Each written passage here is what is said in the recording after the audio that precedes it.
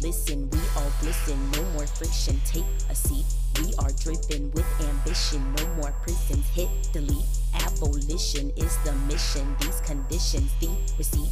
No surrender, no retreat, always fight until we free, till we free. I just need to breathe, why not let us be? I just want some peace, should be loving me. I just need to breathe, why not let us be?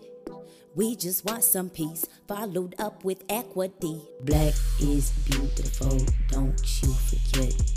Not disputable, come with respect. My melanin beautiful, what you expect.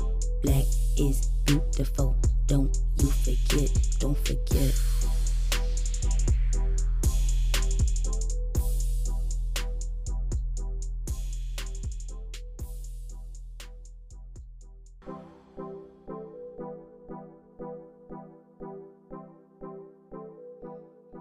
Yeah, absolutely. So, name is Schell, assistant professor at University of Washington Tacoma. Originally from Los Angeles, Pasadena area, and I'm an urban ecologist and evolutionary biologist. That's a fancy way of saying I like to study how animals and people interact in cities and what that means for that interaction over time. So, how are they interacting to each other over time, and are they changing each other? And in what ways are they changing each other? And why is it important that we understand how animals and humans interact in urban areas? Because we all really exist in this urban matrix, and the way in which we interact is not only an artifact of us having intrinsic value over these animals, but also thinking about how we coexist in a healthy environment. And the health of the environment is super important, not just for the animals that are around us, not just for the plants, but also for the people. So thinking about how we interact with all organisms within our city, even in cities that have a lot of concrete, say like Manhattan or one of the other five boroughs, it's super important to think about how do we promote an environment that allows for all organisms, ourselves included, to stay and live in that environment. So, what would you characterize as a healthy environment? A lot of people think of urban areas as having high pollution. I don't necessarily, when I think Yep. of New York City, I don't necessarily think of a healthy environment. So, what does that look Right. like, and why is that important?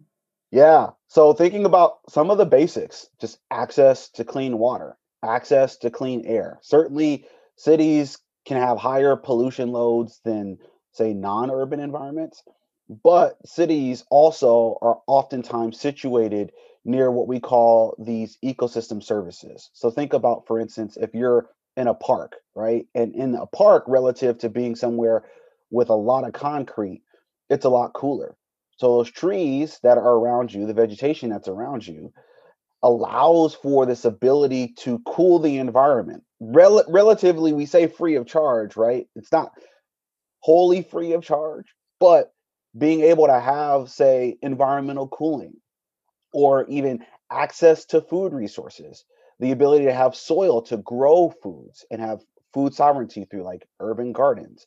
All of these things that we oftentimes don't think about, but are on a day to day basis. Just the clean air that you breathe in, for instance, is superbly important. So that's why when we talk about healthy environment, we're talking about access to an environment that allows for you to live in a way that you're not, say, coughing every 5 steps you take when you're walking through an area, or being able to access water that doesn't have lead in it, right? Really, really basic, but incredibly important for all life. Could you define for us what environmental racism is and how that ties into the research that you do?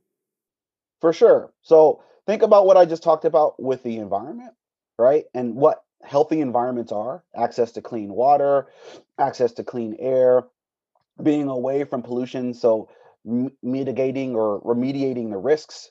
Environmental racism is essentially the disproportionate experience of unhealthy environments for people of color. And in this country, our history has been specifically for people of the African diaspora and those of Latinx communities that are experiencing the ills of being in a poor environment. So what do I mean when I say poor environment?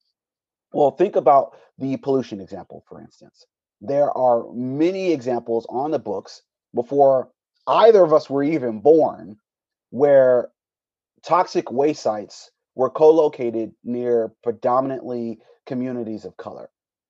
And if we're thinking about environmental health and the right for everybody to have access to an environment, if you were to put on a chart the number of communities of color that are co-located even today to say toxic waste sites or industrial pollutants, it would pass a threshold of just chance. So essentially, environmental racism is stating that not everybody has the same access nor the same ability to access the positive aspects of environmental health. In fact, there are oftentimes multiple decisions made against the will of those people that put them closer to environmental harms, like, say, disease dynamics, like what we're seeing with COVID, or say, poor air quality. So, leading to, say, things like asthma, right, or greater cardiac arrest in those areas, or potentially the non-access to clean water. And in this example, Flint, Michigan, right? There are several examples like that we could line up that say it's more often than not that what we're seeing is the artifact of, say, white supremacy, white male heteronormative decisions made on the landscape where those folks don't have the ability to make that own choice for themselves. And for our research, for my research in my lab, the Schell lab, we're interested in how environmental racism also influences all the non-human organisms in the city as well. So what they're experiencing is likely just an iota of what we're experiencing, and even then, it's degrading biodiversity on a global scale. So if we are able to think about how we solve environmental racism, and that's a huge ask, right? How do we then start to tackle systems of oppression? Then we start to also understand how do we save biodiversity and, frankly, ourselves from not going extinct. Right. And would you say that the non-human animals in urban environments could, in some way, shape, or form, indicate human health, or be some sort of indicator of the quality of human health? Absolutely. So thinking about how animals navigate and move across the landscape, some of them have kind of these touch points to many parts of the environment that give us really good indicators of what's happening in that environment. So, for instance, here in the Pacific Northwest, there are several UW, Seattle, UW, Tacoma biologists, ecologists, chemists that recently did a study taking a look at how tire runoff is killing off hundreds of salmon for the last few years. We can tell or get, an indication. So those animals would be called these bioindicators. Essentially, think of the canary in the coal mine that whistles when there's about to be a cave in. These salmon were telling us how toxic the water was in certain parts of the stream given their die off. Or we can say, look at bees and their ability to move across a landscape. For instance, bees, if they are trying to get nectar from flowers, uh, oftentimes bees will die with their tongues out if they've ingested any pesticides that are applied onto, say, your lawn or an urban garden.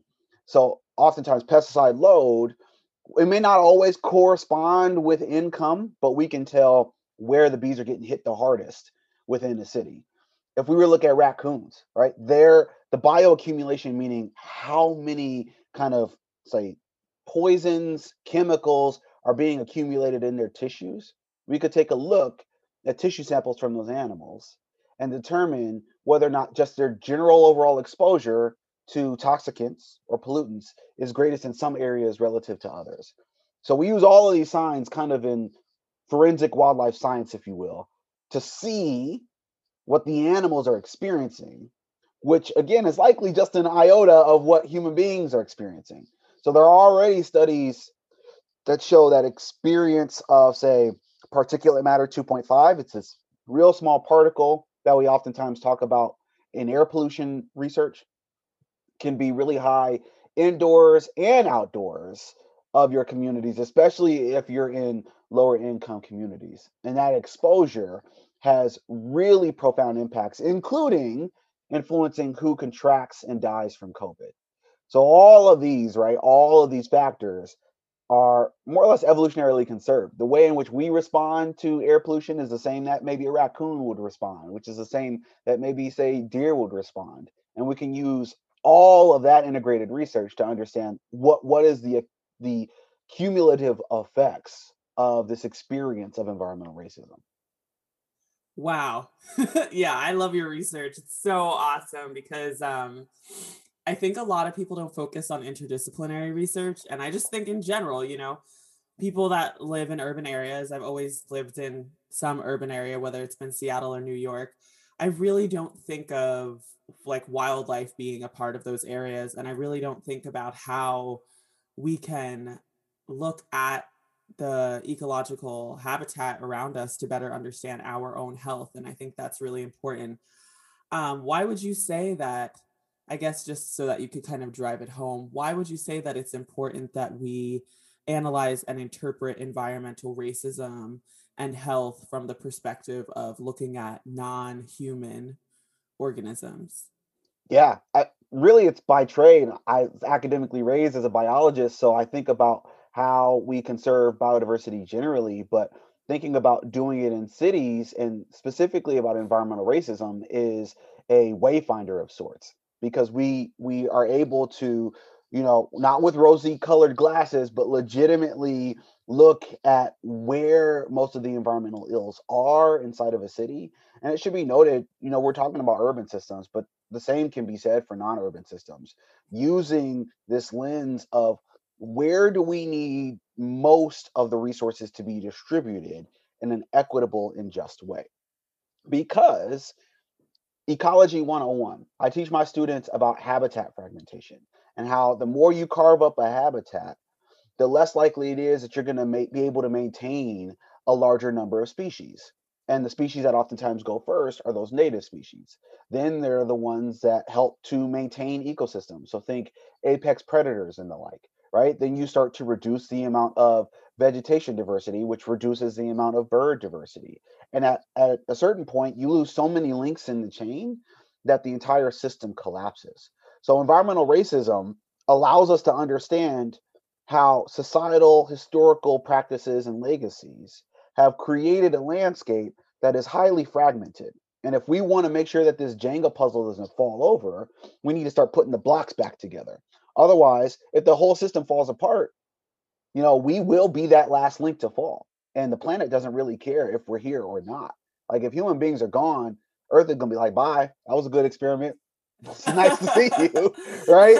So Bye, for y'all. yeah, exactly. Like bye, y'all. Like I don't. It was great that you were here, but now you're gone. All species are gonna go extinct eventually. So it's our call to say like, how long do we want to be here?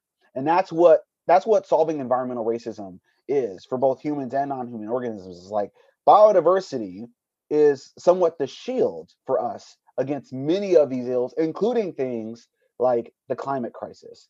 So if we want to stick around for a long period of time, then we have a responsibility to solve the ills of society that are influencing that very system that we hold dear, which is our environment. Could you give an example when you said shield? You said that biodiversity shields us from the ramifications of climate change. Could you explain what you meant by that a bit more? Yeah, yeah, absolutely. So think about a functioning ecosystem with a lot of different animals in it. And we'll just take an urban ecosystem as an example. Now let's imagine in this urban ecosystem that initially we had coyotes and foxes, maybe a mountain lion that will move throughout the outside of the city. So we had a carnivore guild that was relatively intact, and then we had several prey species. So think, deer, black or whitetail, doesn't really matter. Elk that were moving again on the outside of the city. Voles, rodents, lagomorphs, and then those are all just the mammals. So then imagine we have all of the birds that they're intact, they're good to go, and they all more or less are functioning in a way that helps to say maintain the abundance of all of the populations in a city, including things like mosquitoes and ticks. both of which are really, really important because of the fact that they have several zoonoses. So zoonoses is just a fancy way of saying diseases that are carried by certain organisms but can be transferred to others, including humans and our pets. So let's imagine then that we take out a good chunk of the predator gill. And you're like, all right, well, we don't have large predators. Still, though, some of the prey are there.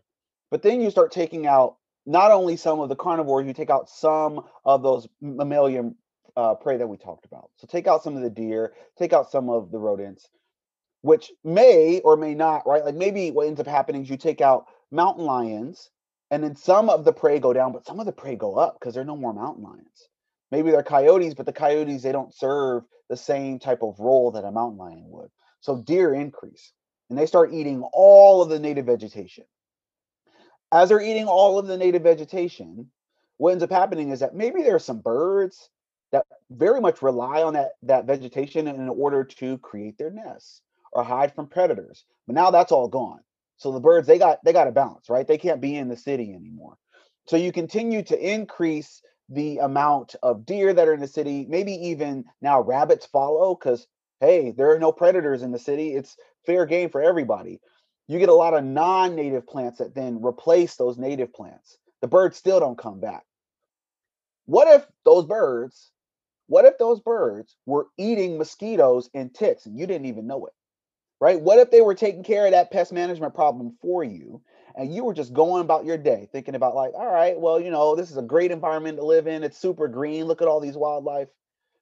Now what you have is a situation where there are tons of mosquitoes, there are tons of tick. Many mosquito-borne and tick-borne diseases are on the rise in your city. There aren't any natural predators, so you have to apply a bunch of pesticides. But that means that you can't be out in those green spaces like you used to because of all the use of the pesticides. Maybe the pesticides don't work that effectively. Maybe there's some pesticide resistance. See how we started with just taking out a couple carnivores, taking out a couple other species, and all of a sudden go to heck in a handbasket? That's how an ecological system can be destroyed, right, in an urban environment.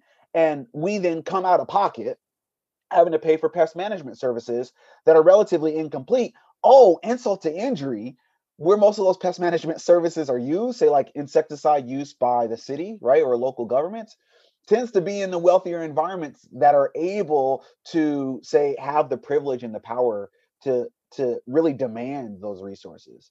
So not only are, say, the number of mosquitoes and ticks increasing, but now on top of it, you're saying that only a few folks get like citywide resources to deal with the pest management problem, and it just starts spiraling the drain until you get to a point where you got a lot of disease you have to mitigate.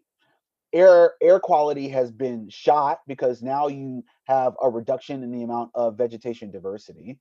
And then water quality is going to go too because those plants also provided for you a lot of, again, relatively, right? It's not for real free of charge, but free of charge, these water mitigation kind of services. So they would clean the water as water would move through the landscape. So now you live in a city that seems dirtier, has greater disease, reduced biodiversity altogether. And then bills for, say, like going to a hospital go up, or maybe you don't have access to healthcare, so that continues to increase. Maybe you have to start using more cars because there are more roads that are being built in the city. Ultimately, the entire point to this is like we'll get to Wally eventually if we don't then reinstill some of that biodiversity as our shield. It's like you just keep chipping away until we can't protect ourselves from anything. What responsibility do you feel like the local and federal government has to combat environmental racism? And do you feel like in their current understanding of climate change, environmental racism is incorporated enough, considering how damaging it truly is? Do you feel that our government is really genuinely focusing on environmental racism as a major ramification of climate change or hand in hand with climate change? Yeah, I'll say to answer your second question, absolutely not. They are not doing enough. They are not doing enough. I knew the answer to the question. Right, right. Yeah, I mean, the first time that we legitimately started talking about environmental racism in US policy, at least of late, right? It should be noted that during the civil rights movement and even before that, there have been conversations about mitigating the effects of environmental racism for a long time. So that's been around. But what hasn't been around is putting that into legitimate policy. So certainly federal and local governments, state governments, they have a huge responsibility in making sure that we address this in ways that are likely unconventional to, say, the traditionalist environmentalists or conservation movements. Oftentimes, many of those folks would say, well, we need to plant more trees. And if we plant more trees, we'll be all good, without understanding the societal ramifications of what they did. So we plant more vegetation, we plant more trees, likely not in collaboration with many of the community members that already live there. That would increase housing prices, property taxes, and the like. That would then essentially displace the people that live in those neighborhoods and then change the way in which those neighborhoods look. That sounds familiar. That's the definition of gentrification and displacement. And that specific example is called green gentrification. This idea that we provide more green space in a city without understanding how that green space then creates more societal ills for those that have been customarily or historically marginalized. So the federal government can step in and say, we will plant more trees and more vegetation with community buy in and also create policies that have rent freeze or rent control forever, or pathways to home ownership, or reparations in the form of land ownership that allow for certain communities to be able to stay in their community. And that hasn't been written into law, right? Not even, for instance, the Green New Deal is in law at all, even though you'll hear from many politicians talking about how, oh, the Green New Deal caused this problem. It hasn't even been signed. It's just been a proposal, right? A proposal that hasn't even gone up for a vote yet. So all of what has been the mainstream conversation has been about we need to mitigate the climate crisis by individual means without really taking a look at where most of the, say, chemical contaminants or environmental pollutants or carbon emissions that are being generated by, again, those are the privileged few. So federal action probably needs to be the thing and done like yesterday for us to mitigate these issues. Right. And I know that you spoke about gentrification before, but I was wondering if you could talk a bit more about how social issues such as segregation and gentrification impact ecological environments. So you mentioned that just planting more vegetation isn't necessarily the answer. How else do we see that gentrification is impacting the health of the environment? For sure. I will say that many folks, including some of the people that I work closely with or have cited, like, Stuart Pickett or Naima Harris or Morgan Grove or Dexter Locke or Sharon Hall and Nancy Grimm, they've done quite a bit of this work thinking about how do we look at the ecology of segregation and gentrification and thinking about what we mean when we say that. To break it down in layman's terms, we're thinking, okay, there's a historically black or brown neighborhood that has several mom and pop shops, several, say, like barber shops, schoolyards, green spaces that may not necessarily be considered the ideal green space, but it serves a huge purpose in terms of community engagement. And then there are folks outside of the city or in the city, but in a different kind of economic class that come in and say, well, we know that this is better for the environment, both locally and globally. So we should build plans to make it look better. So then you have officials come in and they use the aesthetic that they choose to make it look better without really any community buy-in whatsoever. It's the really driving engine of capitalism of, well, if we build this, then we'll get more eyes on this neighborhood to then move here, right? So when that's being done without, again, community buy-in or very little community buy-in, you start to see changes in who is in those establishments, but then where those establishments are and if they are still getting any business in.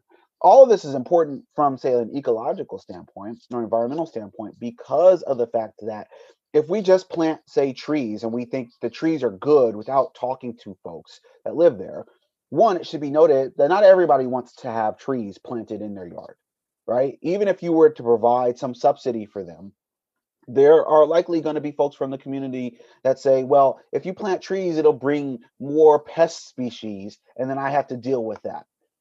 There may also be conversations going on about, like, well, if you plant all of this stuff, again, we go back to how it increases property taxes or housing values. Then what if the folks that were living in those neighborhoods were just renting those homes? So the problem starts to then snowball. Some of the best ways to find compromises is thinking about how do we plant things that don't perhaps promote as much of the problems as many community members authentically are talking about.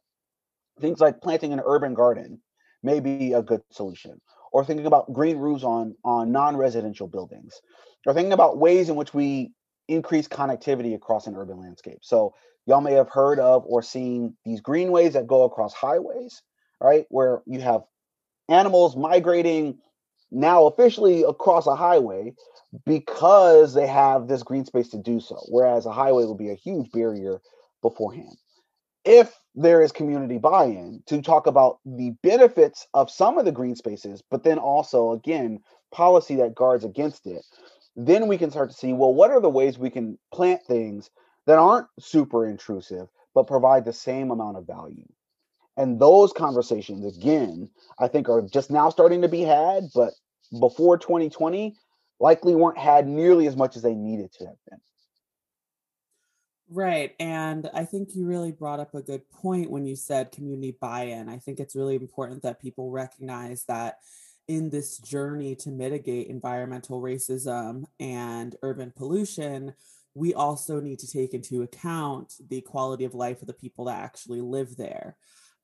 There are a lot of white environmentalists that have savior complexes that go into urban environments and think that they're helping and really are Right. just contributing to gentrification and like the further removal of Black folks.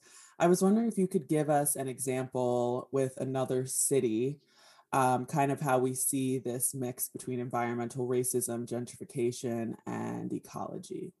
Yeah, absolutely. So I'll say that we have some collaborators that are in St. Louis, as well as some collaborators that are in Oakland that are starting to do some of this work, where they're looking at different kind of wildlife vectors and mechanisms, from squirrels to raccoons to deer, and in some instances to, say, ticks and tick-borne diseases, and how changes in that landscape, as well as historical legacies of the landscape. Specifically here, we're talking about redlining. Briefly, redlining was this policy from 1933 to 1968 that just carved up cities and deemed where you could live based on your race and your wealth. So if you were white and you were wealthy, you could live in the highly desirable neighborhoods. And if you were black or brown, then you were relegated to neighborhoods that were considered undesirable. If we were to look at those historical maps, which were abolished in 1968, and then look at, say, tree canopy cover across cities like St. Louis, like Oakland, like Detroit, you end up seeing where most of the plants are. They're in those highly desirable neighborhoods, and specifically trees, right? So trees kind of tell stories. And what we've seen from recent literature is that those trees, which take a long time to grow, are predominantly in those areas that were customarily white and wealthy. We're starting to see some research come out from those many cities taking a look at how that same redlining map also contributes to the amount of stress that the animals are experiencing, the genetic population structure. So what the gene flow across populations are, and gene flow is just a fancy way of saying how are individuals moving throughout the landscape, and are they contributing the same amount of genes across that landscape? We know that it's fairly constricted given these maps. And then on top of all of that, right, some of our recent collaborators have been taking a look at how, say, mosquito-borne or tick-borne diseases are being influenced by the rate and the pace of gentrification in cities like St. Louis. And I bring up St. Louis quite a bit because many of those Midwest cities, St. Louis, Chicago, Detroit, they all are highly segregated still to this day. So, for instance, I was in Chicago for my graduate work, and everybody from Chicago knows that the North Side is not the South Side. They're very, very different. And historically, they were highly segregated, with the South Side of Chicago being predominantly Black, North Side of Chicago being predominantly white. To this day, that's still relatively the case. Most of the Black residents in Chicago are either on the South Side or the West Side of Chicago. And the landscapes also look very different based off of where the resources are provided. So I should say that, like, much of the work that we've been doing to review some of these pieces of literature here or there have shown or given a spotlight to much of the work, but there's still some ongoing things that are happening in many of those cities that hopefully, in a couple of years we'll have even more information about, like, well, what does the physiological parameters of these animals look like? Say, their endocrine mechanisms or their oxidative stress. Or we can ask, what does their behavior look like? Is their behavior different across these different landscapes? So it's really a whole new world of investigation for us. Why would you say that it's important for Black and Brown people to know about ecology and the impact of racism on ecological environments? Why is it important that we know about this? Because again, as I stated when I first started this podcast, it's not just meant to be for people that identify as scientists or have a specific degree. I really want this to be inclusive and open. So why do you feel like it's really important that people be able to understand some of the connections between ecology and their health?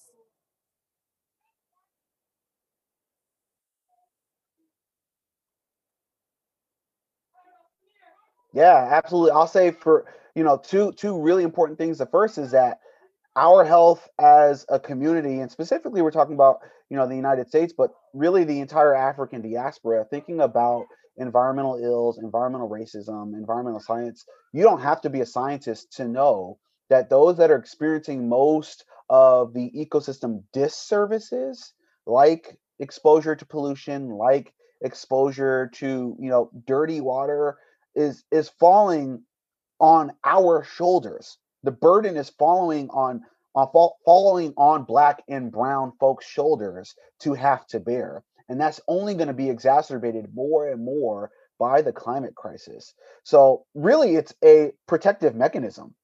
Being in that world of understanding environmental science, environmental racism, and how we mitigate it is a way of us essentially giving power to the truth. That truth being that for decades, centuries, we have been experiencing a degraded environment.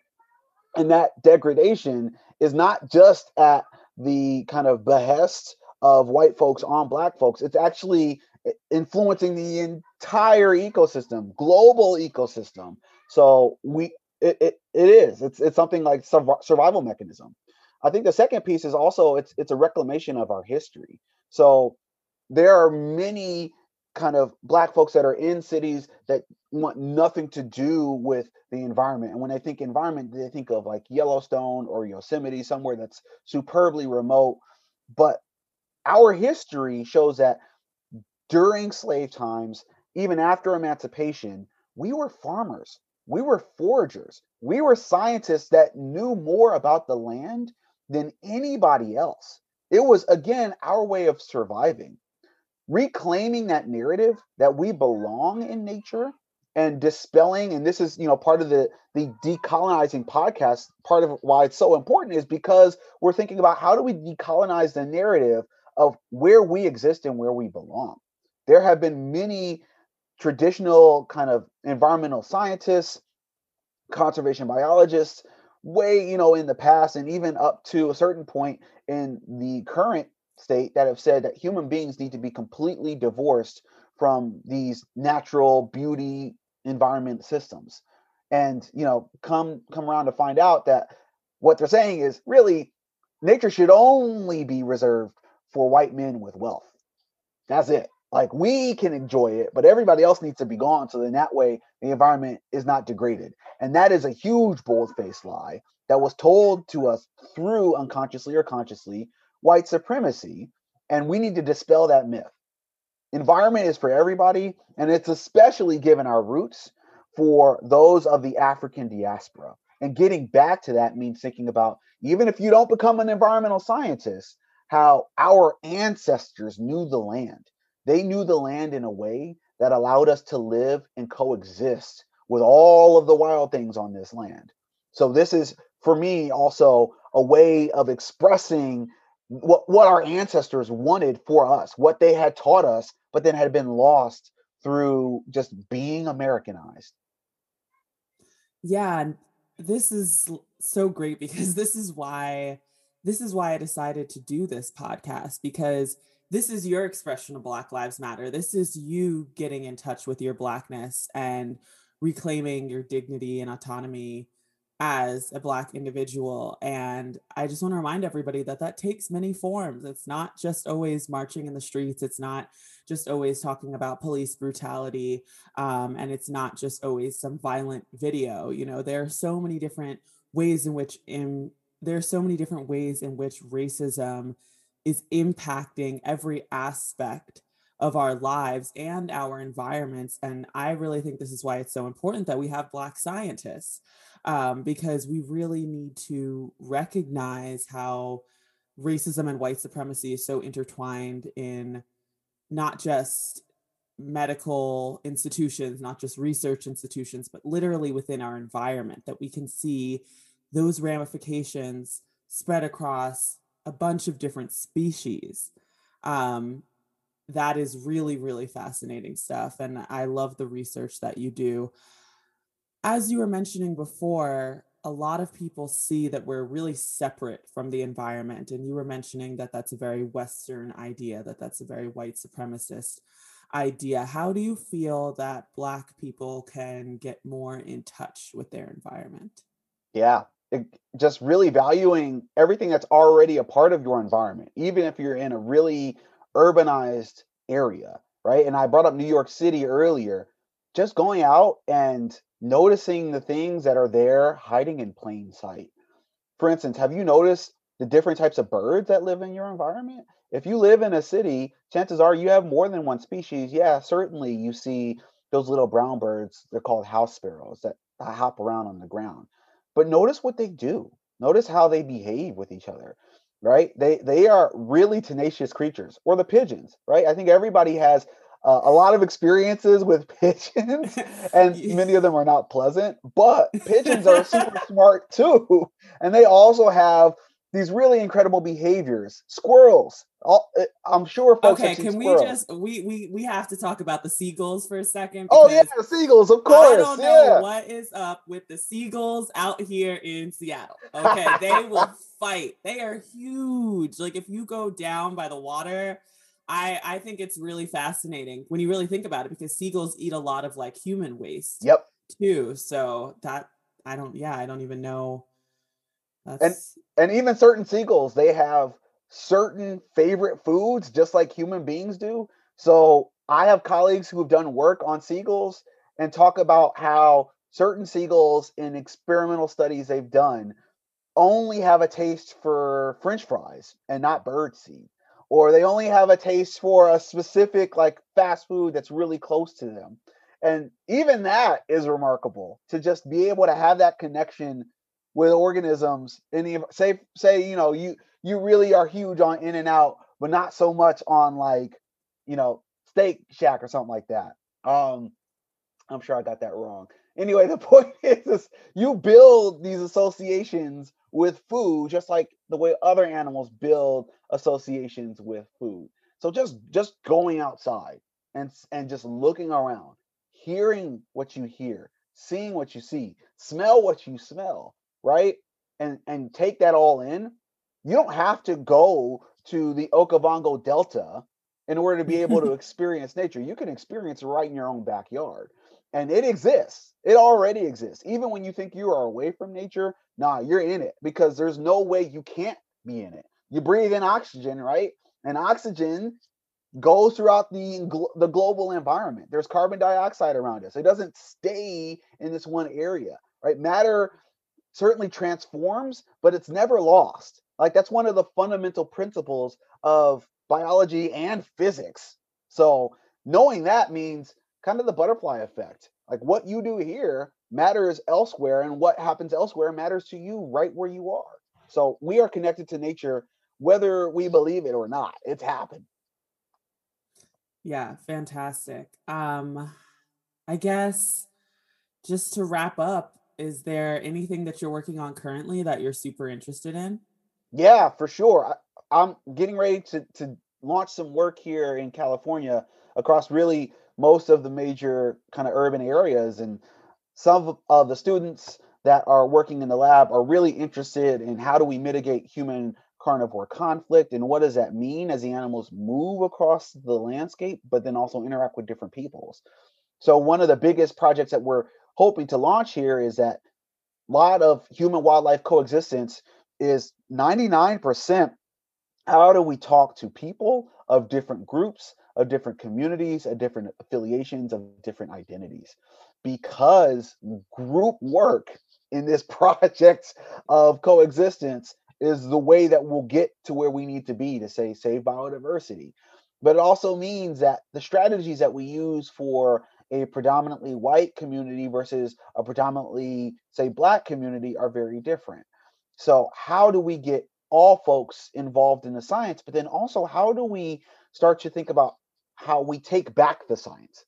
How do we take back the science from it just being a publish or perish academic mentality and have it be something where we do co-production in a way that all community members in or outside of our academic halls are able to participate and participate in a way that really is enriching wherever you are on the spectrum.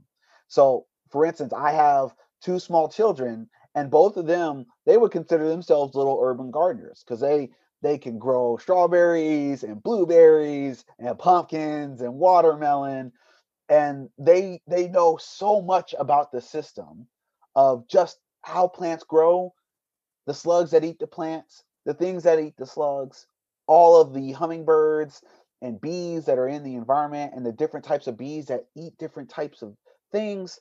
And I want that. I see that in my kids and want that for all folks.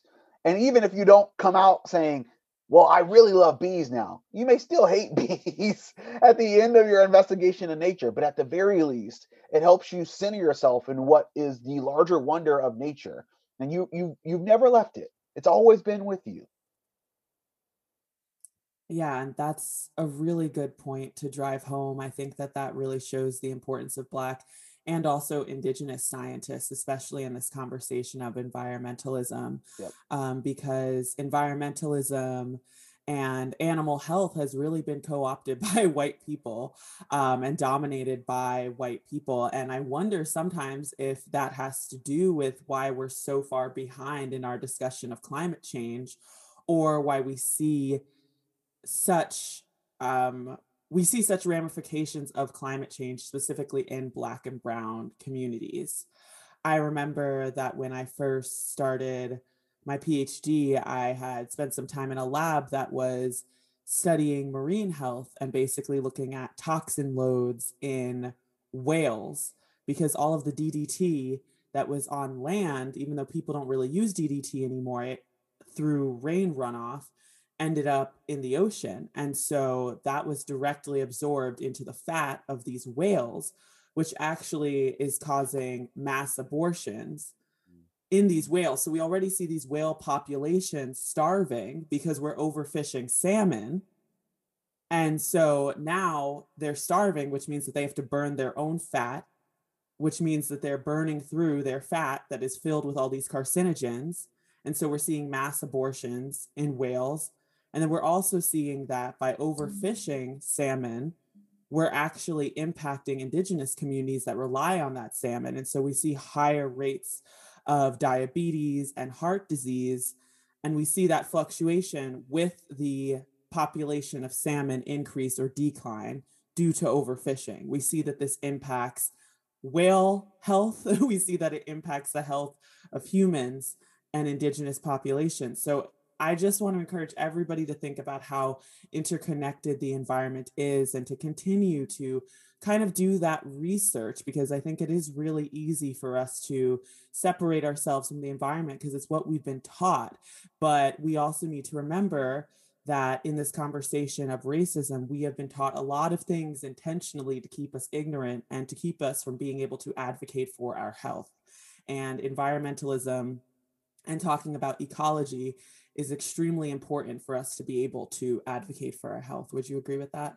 Yeah, absolutely. And that's one of the things that I think for all peoples, and we've been talking a lot about the United States, but certainly systems of oppression have a lot of influence on the natural systems that exist in those countries as well. It should be noted that the way in which we think about the environment and just it being extractive is in the long run going to be harmful to us too. So we have to be able to address this, and in a way that certainly a lot of folks are going to be uncomfortable, because from really childhood we were taught that to talk about race is somehow in and of itself to be racist. And that is not the case, right? We need to be able to have these conversations, because for more than 400 years we haven't had these conversations. And if we don't have them now, it's like somebody not going to therapy when they absolutely need to because of the harmful behaviors that they perpetuate on themselves and their family members and their community members. That harm will just continue on and on and on until you seek help. We as a global community, and specifically as an American community, it's time for us to go sit on the couch. We need help. Right. We need to talk about this now, so then that way we can address it before we die, before this planet is gone and we have no recourse, right? I think a lot of folks are jazzed about going to a different planet or colonizing the moon, all of which is super fascinating and important. But if we don't take care of this planet right here, right now that we have, none of that's really going to matter. We have a responsibility right here, right now, to get it right, to get it right. All right. Well, thank you so much, Chris. I really appreciate you coming on the podcast. I appreciate the research that you do. And is there any way that people can stay in tune with what you do? Yeah, for sure. I mean, you can either follow me on Twitter, just at CSCHELL_Canids, CANIDS. You probably just search Christopher Schell and find me. Or you can shoot me an email, at least as long as my UW email address exists. The easiest way is just to hit me up on Twitter. Okay, fantastic. Thank you so much. Please visit decolonizingscience.org to see sources for today's episode. The goal of this podcast is not to be your weekly standalone acknowledgement of racism. Put in the effort to continue your education based off of what you learn in these episodes. Follow at decolonizingsci on Instagram and Twitter. Email decolonizingsci@gmail.com if you're interested in speaking on the podcast or making recommendations for future episodes. Decolonizing Science is written and produced entirely by me, so please Venmo or Cash App Decolonizing Science to make future episodes and promotion possible. If someone you know is struggling with depression or thoughts of suicide, please visit suicidepreventionlifeline.org or call 1-800-273-8255.